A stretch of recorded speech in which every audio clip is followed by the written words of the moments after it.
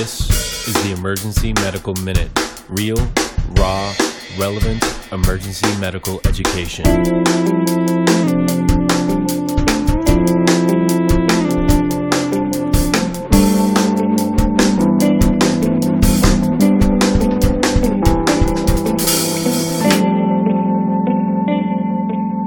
Please enjoy the show. All right, so I was going to talk about a study recently that came out looking at safety of pediatric sedation. So, we do a lot of pediatric sedations for fractures or other painful procedures, and we want to make sure that we're doing it safely. The study was a prospective observational study, so basically collecting data, looking at pediatric sedations in emergency departments, and they looked at kind of what potential drugs led to more problems and what problems were.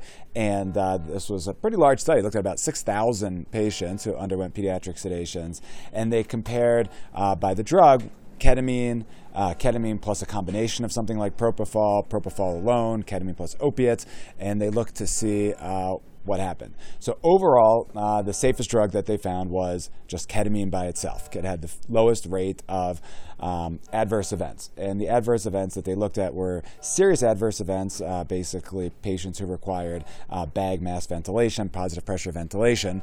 And overall, for the patients that got ketamine, it was only about 1% of the time that there was a need for a serious intervention, which is usually bagging. There were no patients in the study at all that required intubation or unexpected hospitalization, so that's pretty good no matter what drug was used.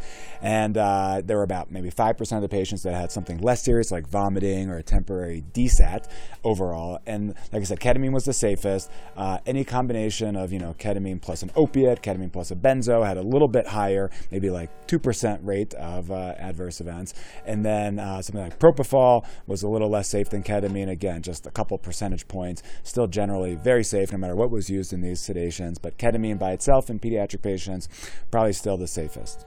Any questions? Thanks, guys. Hey everyone, this is Jack with the Emergency Medical Minute. I just wanted to let you all know that the EMM will be holding Dreamland in Denver, our largest event ever, on January 24th, 2018. Tickets and more information will be available at our website, emergencymedicalminute.com, as of December 1st. We hope to see you at the event, and keep on listening.